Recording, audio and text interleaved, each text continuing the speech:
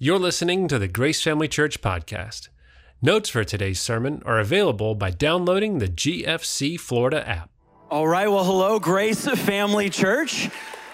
My name is Hal Mayer. I'm the campus pastor of the Temple Terrace campus. I'd like to welcome all of you here, all of you that are watching online, and of course, all of our 7 campuses. And most of all, I would like to welcome who I get to teach with today, which is absolutely awesome, my wife, Chrissy Mayer. Yes. Hello, GFC fam. I honestly could not think of a better weekend to be able to be with you guys.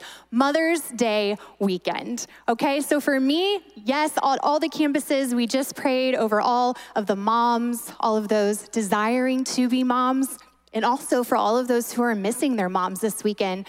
But for me in particular, I think that it's important that we, in this culture especially, point out what a gift motherhood truly is. And I honestly believe that motherhood and mothering is a gift that God longs to bestow upon all of his daughters.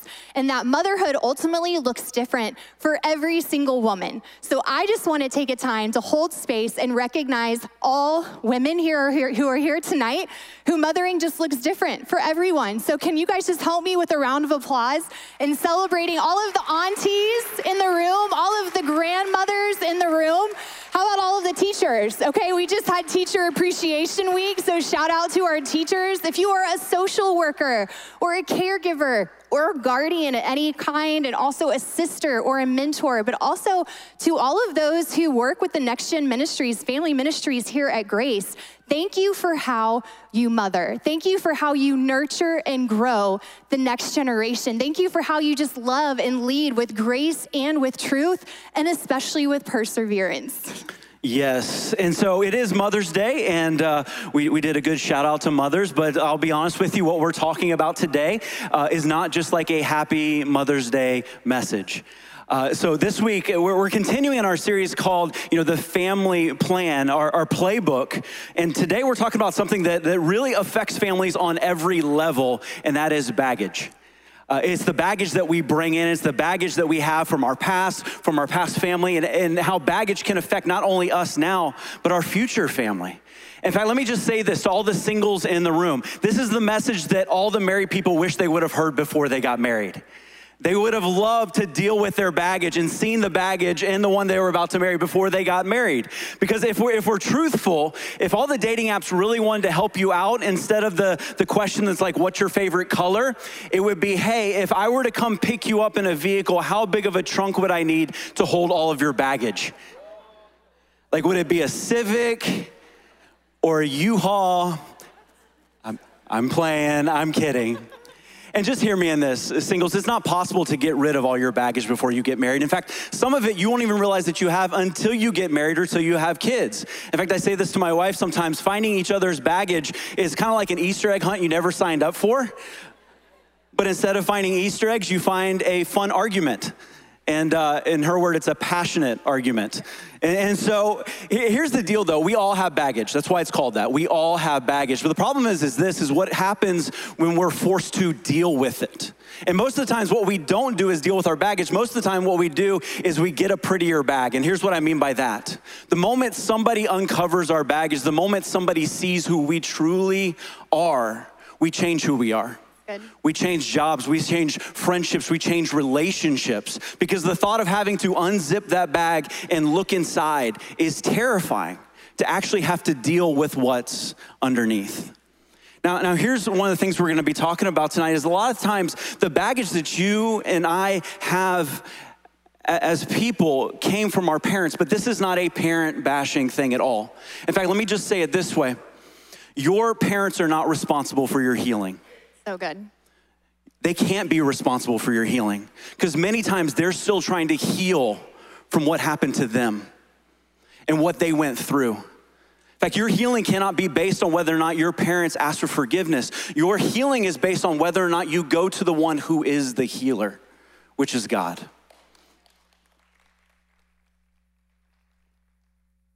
So God wants us today, and here's what I'm asking all of us to do, is have the courage to open up these bags, to have the courage to take a look inside and see how God wants to free us from those things, so ultimately we can live a life that he actually wants for us. Because This is the big deal. If we don't deal with our baggage, we will pass it down to the next generation.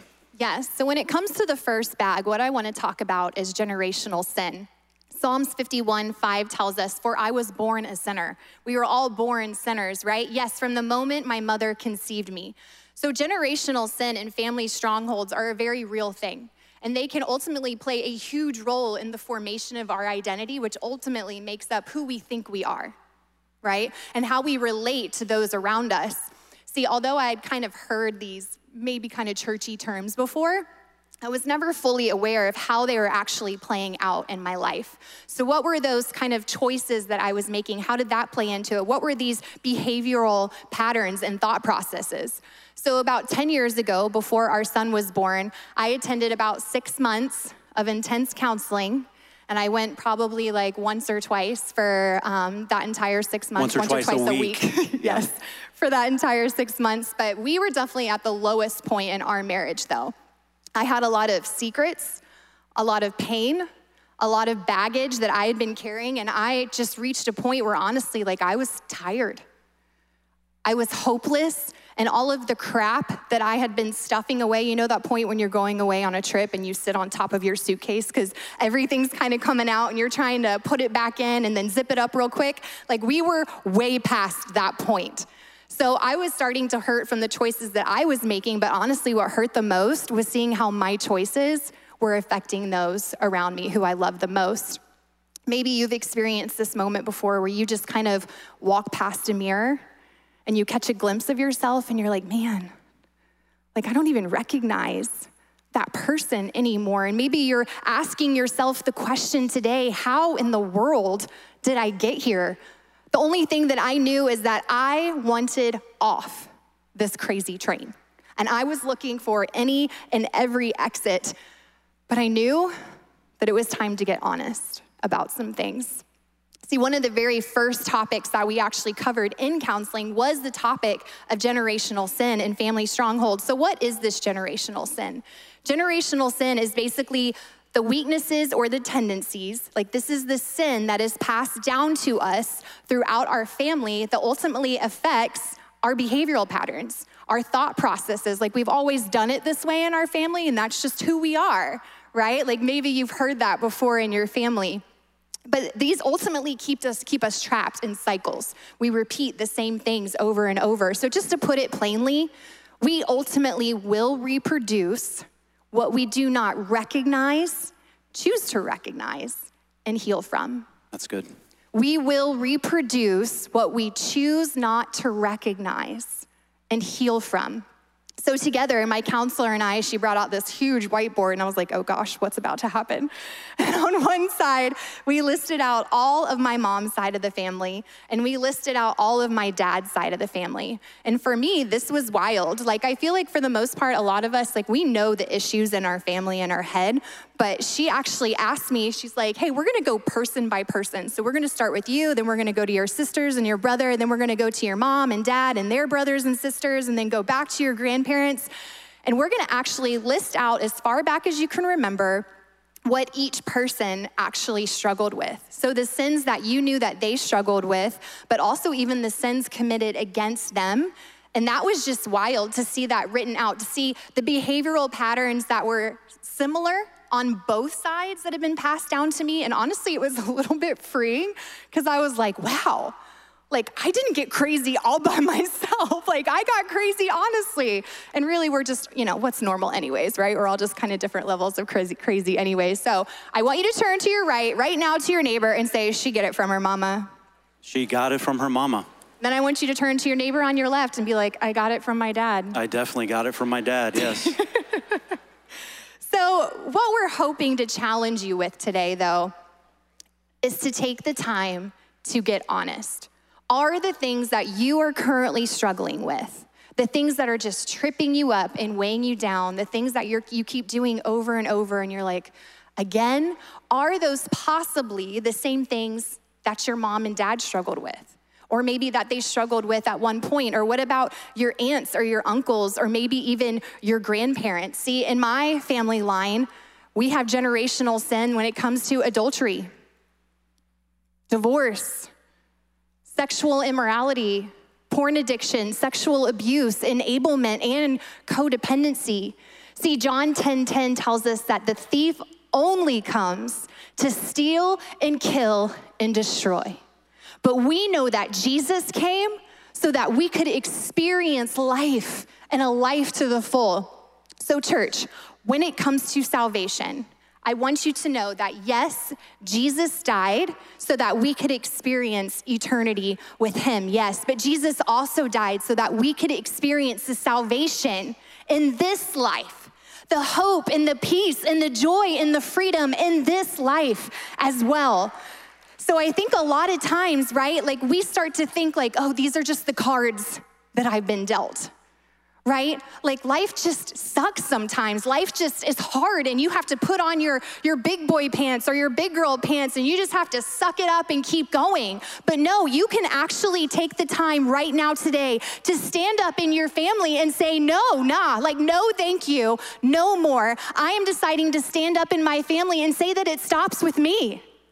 To jump off of this crazy train, to be a freedom fighter in my family, and to say that, you know what, I'm gonna do the hard work. I'm gonna press in because I know it's gonna be worth it, but I know it has to start with me. And so I think it's important just for us to be able to understand that at the root of a lot of the baggage that we do carry, it is generational sin and family strongholds. So it's important for us to know the power that they have, which takes us to our second point, and that's the bag of abandonment.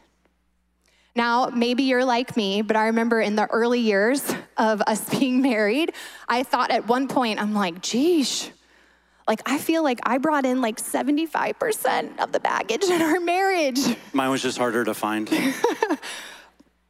But that's where the enemy wants you to get stuck. So if you're sitting in here today and you're thinking that he wants you to stay there, he wants you to be discouraged and stay shut down because ultimately he knows what's on the other side of your freedom and your healing. But I just want you to know that I see you, that I feel you, that I am with you, and I am for you. So when it comes to abandonment, see, my mom really never knew her dad. And I didn't know my biological father, that I had a different dad, until I was actually in 7th grade. And then the dad who adopted me and helped raise me, I didn't really have much of a connection with. And although I can't really recall him ever saying anything or doing anything specific, when it came to my siblings, I just always felt like an outsider. I just always kind of felt like I didn't belong. And side note here, I just want to share this again. Today is not about bashing our parents. Okay, today is not about blaming. It's not about guilt for wherever you might sit right now today. And here's a little freedom for you, because I know this was freedom for me. We're not gonna get it right all the time, every time. And so I love this quote that I actually heard once. And it said, as much as we are told to set up our kids' counseling funds, college funds, we need to set up our kids' counseling funds. And I was like, amen. And the real question is, which one needs more money? But yes. That is worth your price of admission today, so you can start that. But when my mom married her 4th husband, for the first time, I felt like I honestly had a connection with someone that I felt and had seen as a father figure. And it was 16 years ago, actually, that I asked him to walk me down the aisle. And then one day, after 9 years, completely out of nowhere, he left. And still not a conversation or an explanation that has been spoken to me or my siblings to this day. And it turns out that he had been having an affair with an ex-girlfriend for the entire 9 years that he and my mom had been married. But I love this verse in Psalm 27:10. It says, even if my father and my mother abandon me, the Lord is always close. So divorce, rejection, abandonment, they whispered to me, you're not worth pursuing. You are not worth being loved, being known, being seen. You will never be good enough. So when it came to relationships, ultimately, the enemy had convinced me that love gives up, right? That love leaves, that love is conditional, that love is untrustworthy. So when you're carrying around the baggage of abandonment, it'll kind of manifest itself in one or two ways, or maybe a combination of the two if you're like me, but it can show up as codependence or avoidance. So when it comes to codependence, this is the idea that you just tend to be super clingy or super needy. Like you're overly eager to jump from relationship to relationship. Like you just are always with someone. You can't handle being alone for very long. Or maybe it's that person that you know, they just kind of disappear off the face of the planet when they get into a relationship. And they're just always with that person. They eat, breathe, and sleep each other, right? And then also, this doesn't also not necessarily have to be in intimate relationships. It can be in friendships as well. This is the idea that, you meet someone, you guys have a lot in common, and you're like, oh my gosh, we're going to be besties forever. But then you have to make sure that everyone around you knows, hey, like that is my bro, that is my homie, that is my best friend. And then when other people start to come around and best friend starts to have other good friends, like you start to feel insecure, right? And intimidated. Or maybe for you, it's avoidance. Those are the people that build strong walls. I don't know if you're like me, but are there any recovering strong wall builders in the room today? That was definitely me. This one is for those of us who just tend to kind of shy away from vulnerability or intimacy of any kind with anyone. This is the idea that I will never allow that to happen to me again. I will never be left again. Subconsciously, though, it's interesting. We actually tend to pursue relationships with people who are emotionally unavailable. Because consequentially, that enables the continued belief that love is untrustworthy. So if you are currently single, I beg you to do the work of healing now, because I can tell you that when you get married, it will not solve that problem. Marriage does not solve your problems. And all of the married people in the room said, marriage will not solve your problems because marriage will only magnify them. I didn't solve all your, it's the first time hearing this. No, just kidding. So the bag of abandonment has to deal with somebody that walks away, that leaves you. Now, what's interesting is it tends to be on both sides. And so you have the bag of abandonment where somebody leaves, and then you have the other side, which I'm seeing more and more of today, which is the bag of enablement. And I feel like this is becoming more and more something that I see in premarital counseling with younger people. It's the kid that grows up with a parent that never allows them to fail. The parent that never allows them to feel pain, the parent that always steps in, never allows them to do anything where they're not succeeding. They're constantly telling them how incredible they are. In fact, if they don't get a trophy, they're buying a trophy for them. Like they're making sure everything is okay. And the problem is this is what ends up happening is they don't set up boundaries and they never say no. And what a kid truly needs is what? Boundaries. They need to know that while they're great at some things, they may not be good at other things. The problem is no kid is ever gonna go to their parents and say, I need boundaries. But here's the big problem that happens, and this is what I've seen, is a kid who's grown up in an enabled environment, when they walk down the aisle. I mean, we're already selfish when we walk down the aisle. But a kid that's grown up in enablement, when they walk down the aisle, here's what they believe, is that if their spouse ever tells them no, or if their spouse ever criticizes them in any way, that means they don't love them. Because they believe that love is just telling them that they're amazing. See, I need you to hear me in this, parents. It is perfectly okay. In fact, it is healthy to allow your kids to fail. It is healthy to help them understand that while they are absolutely talented and gifted in one area, they may not have all the gifts across the board. Look, hear me on this. It's okay for your little girl to grow up and know that she's a princess, but that she's not perfect. It's okay for your little boy to grow up as a prince, but he doesn't need to believe that he's God's gift to women. Latino moms. Honestly, all boy moms. Yeah, we've had to have a lot of conversations about how we want our son to move away when he's old enough. But I'm kidding, moms. I'm sorry. I'm just kidding. But here's the problem many times with enablement is how do you know you're dealing with it? You need somebody that's absolutely honest enough to actually tell you the truth. The problem is most of the time, those who are honest enough to tell you the truth, you walked away from. Because you're going, that's not what love is. See, enablement is the idea that I need to make sure my child has everything and my child will never fail. That is a bag, but then when you can go to the other side, which is the parent that I think a lot of us had growing up, which is the parent that is based off performance. It's the parent that said, I love you, but, or good job, but. It's the parent that always had a compliment, but there was always another thing along with it, is you did a good job, but this is how you can get better. I mean, I think this is what happens so many times. I think for some of us, and maybe it wasn't even a parent, but it was someone that we absolutely trusted, and it wasn't even that it was a lifetime of these things. It was one comment that affected our lives.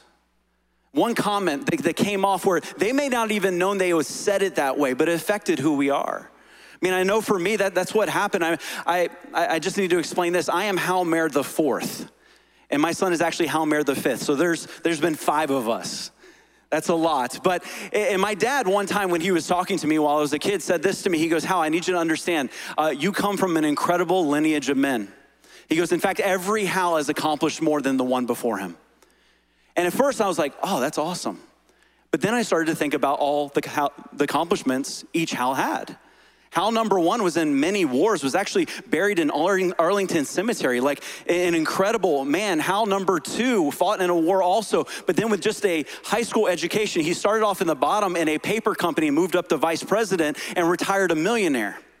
Hal number 3 started playing basketball as a sophomore, and because he's so athletic, he got a college scholarship to a D1 school. He became executive pastor at several mega churches, and on top of that, he got a doctorate in educational leadership, which he used on the side to go to Fortune 500 companies and teach managers how to lead.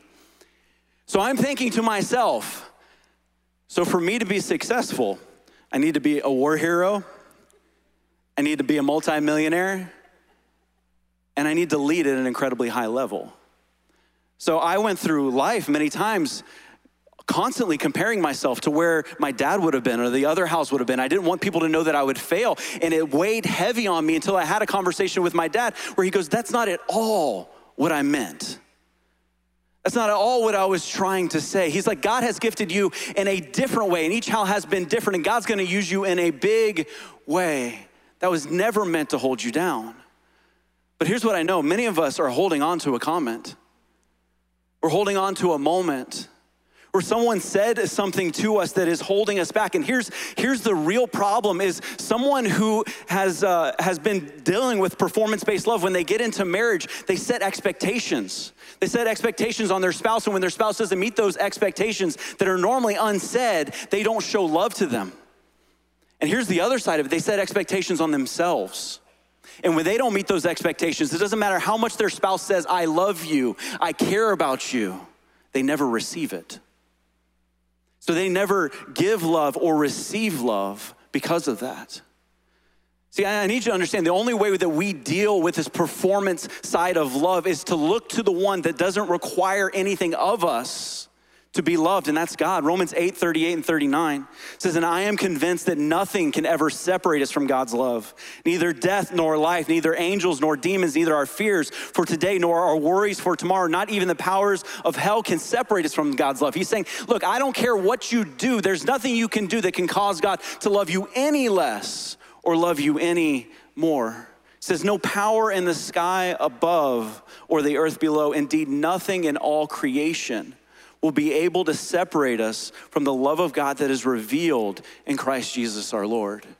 See, this is a bag that if we don't unpack it, our entire family will feel the same way we did in that moment. Yes, so good. So we've talked about the bag of generational sin. We've talked about the bag of abandonment. We've talked about the bag of enablement and also performance-based love. So this leaves us our 5th and final bag, which is the bag of abuse.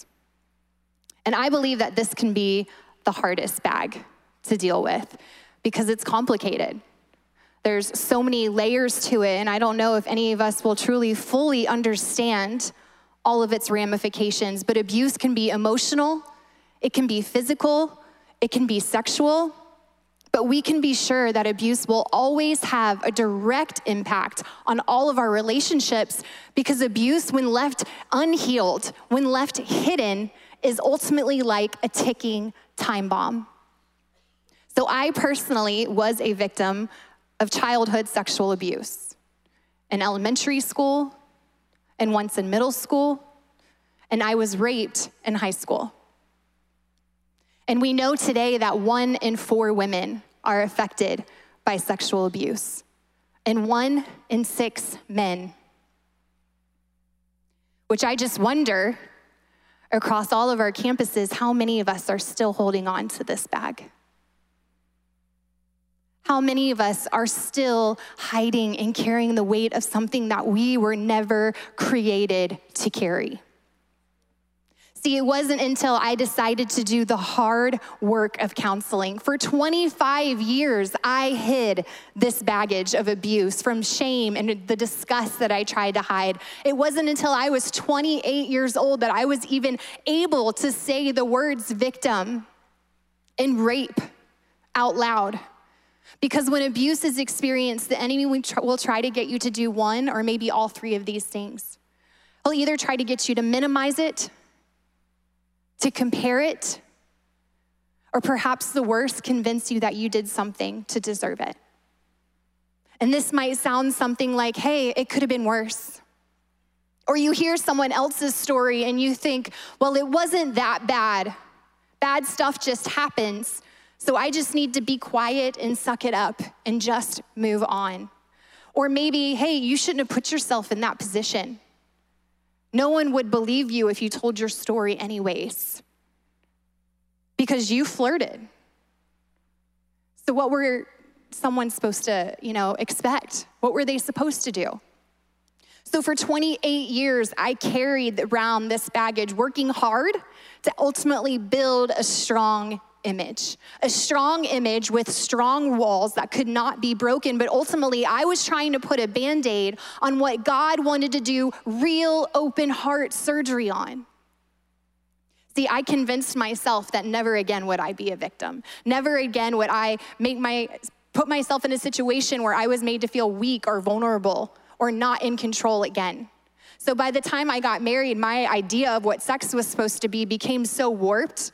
And there were addictions that I had picked up along the way that were directly tied to the abuse that I had experienced. But coming into marriage then, I really only let Hal know and see and love a small part of me, because I had to fight so hard on a daily basis to keep that image up.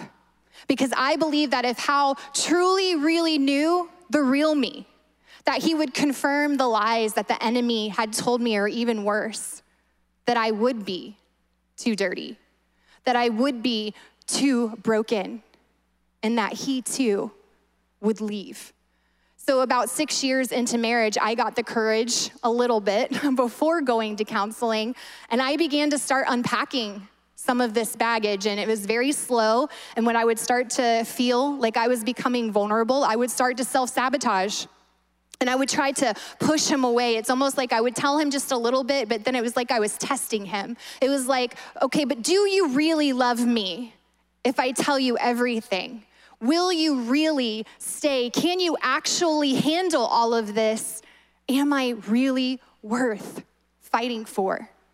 And I love these promises in Psalms. Psalm 34:18 tells us that the Lord is close to the brokenhearted, and that he saves those who are crushed in spirit. And Psalms 147:3 says that he heals the brokenhearted and he bandages up their wounds.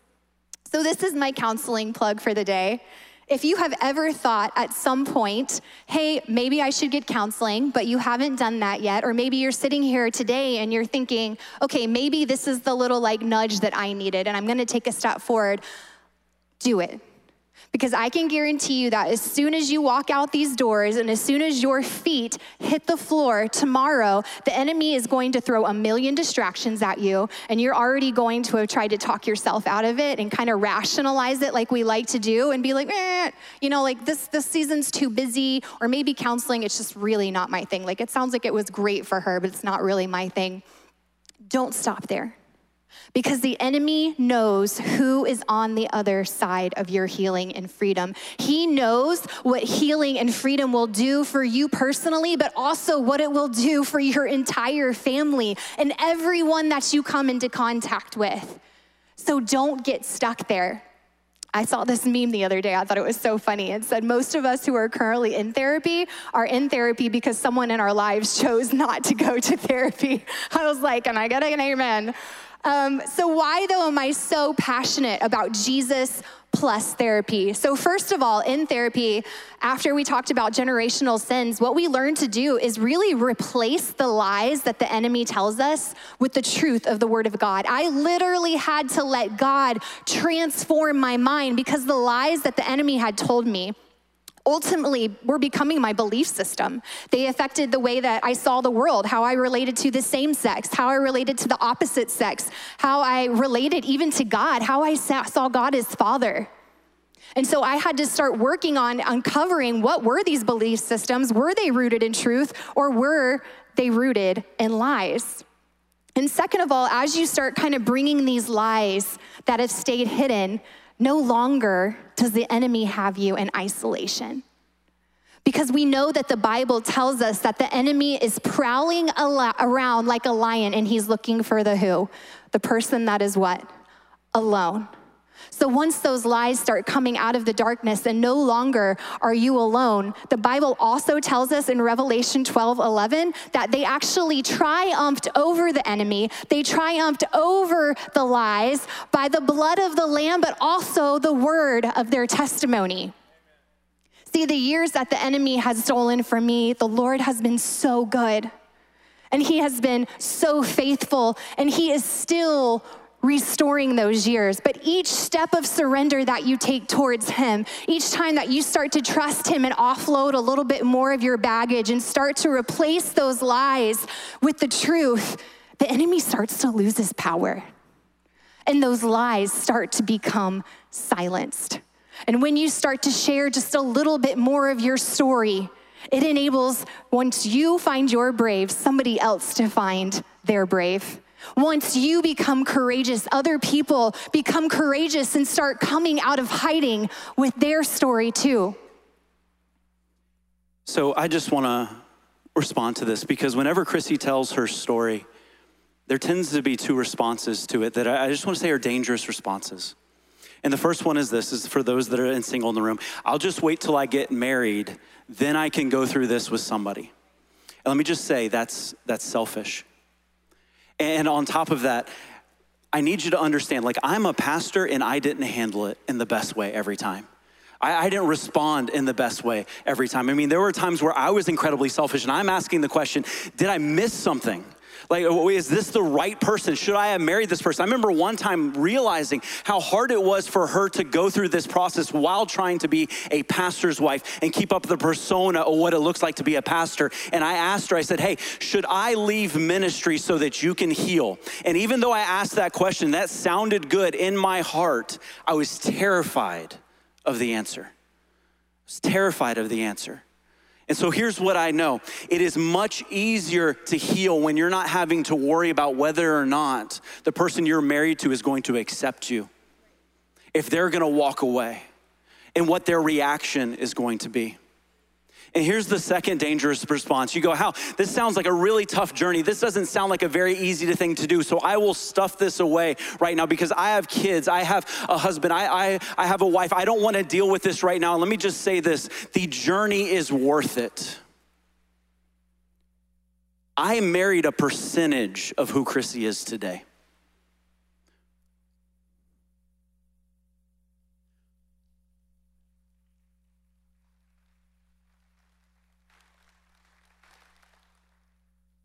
Who she is now as a spouse, as a mom, as a leader. Someone who starts a prison ministry because she sees women that are dealing with the same lies that she does.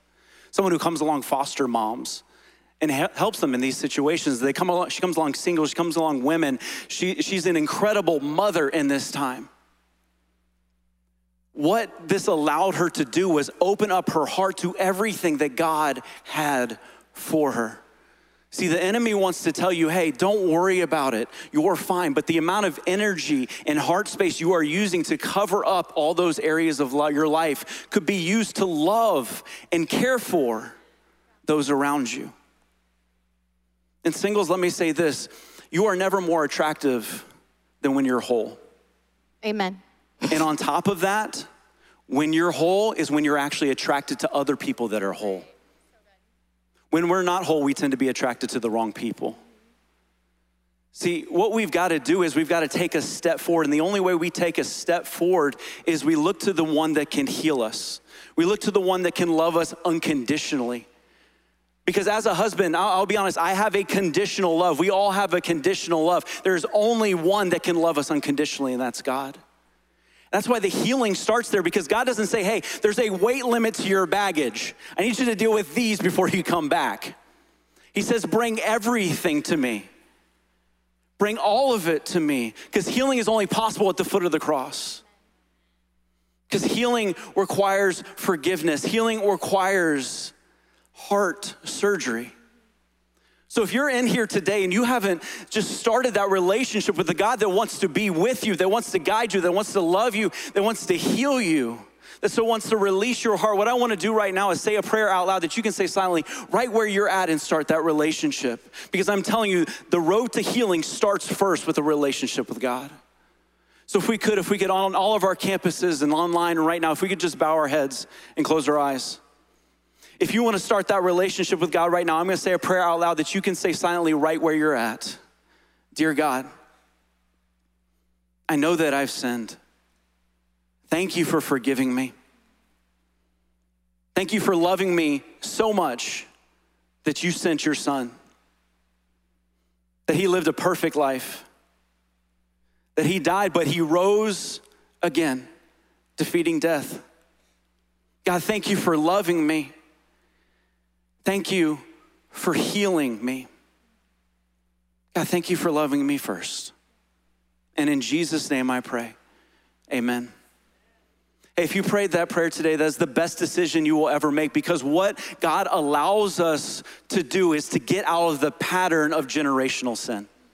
Hear me on this. When we actually surrender our past to God, we can then develop a new pattern. We can change our family crest. We can change what we say, oh, that's just us, that's our family. See, instead of addiction being our family legacy, it can be healing. Instead of bitterness being our family legacy, it can be forgiveness. Instead of worry being our family legacy, it can be faith. But we've got to take a next step. Yes, it starts with Jesus, but it also requires Jesus' people around you.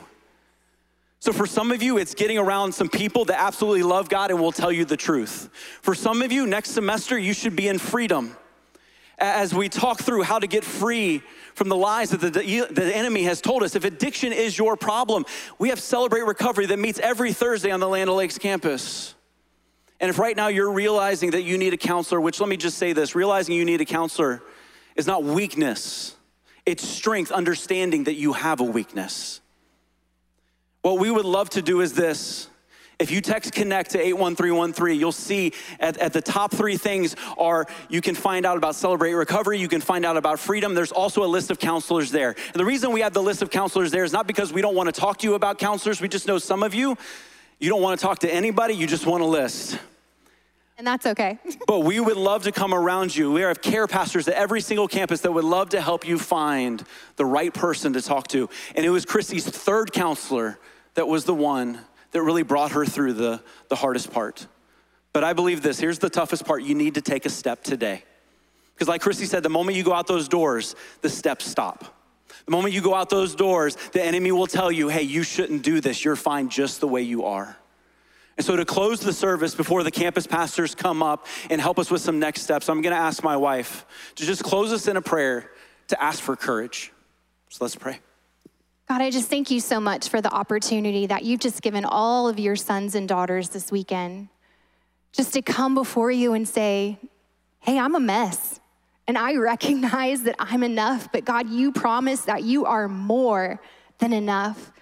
God, we thank you for the gift of salvation, but God, we want the more that you also promise in this life. It is tiring, it is exhausting to hide everything that we work to try to hide.